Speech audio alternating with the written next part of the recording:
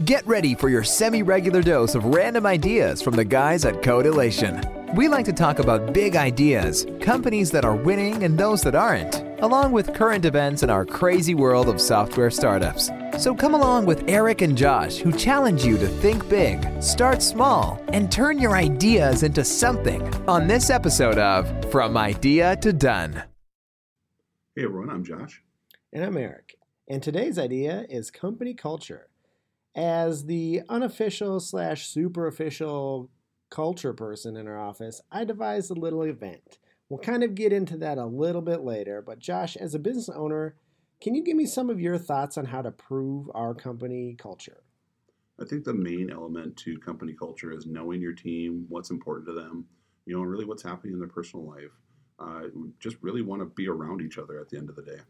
And we've chatted a little bit about culture before on the show, but I think trying to care about everyone and being inclusive is the first step that basically no one does. And so I've kind of taken a lead in starting some culture events, and I looked at our projects and kind of tied mild culture rewards to us finishing some big projects on time and on budget.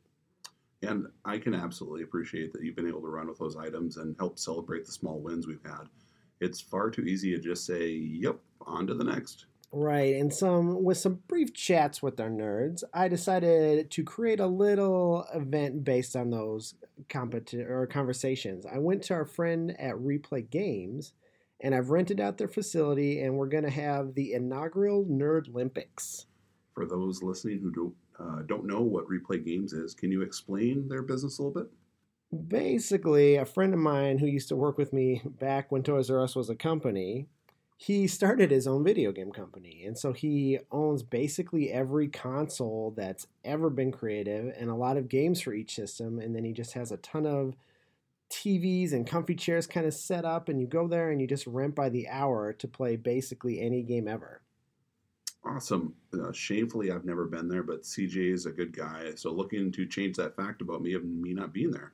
So Eric, let's talk about the Nerd Olympics. One of the options that Replay Games has is a party package. And so you get a 3-hour block of time to yourself. And I wanted to give all the nerds 15 minutes to get their best overall score on various games on various systems. And scoring will be the same point system as in Mario Kart. And we'll have a big spreadsheet tracking everyone's single game and overall scores.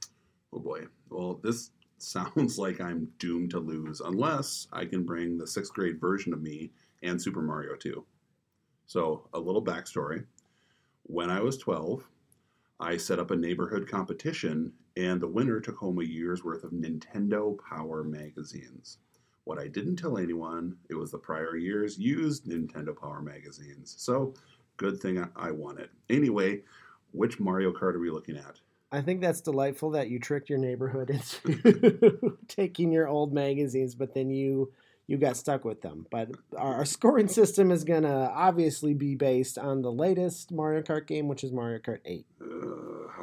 Okay. Old man here. So anyway, you're building out a competition, picking the games, and probably play video games most out of anyone on our staff right now. It seems like an amazing idea to me. I mean, can we have the prize be all of the 1989 Nintendo Power magazines? How old do you think I am? It was obviously 1993. Fair enough. Either way, I love them and I want them all. And so we'll have a follow-up episode with the results of our Nerd Olympics. Thank you for listening to this episode. If you know a startup that could use our random advice and thoughts, have them subscribe and leave a review on iTunes.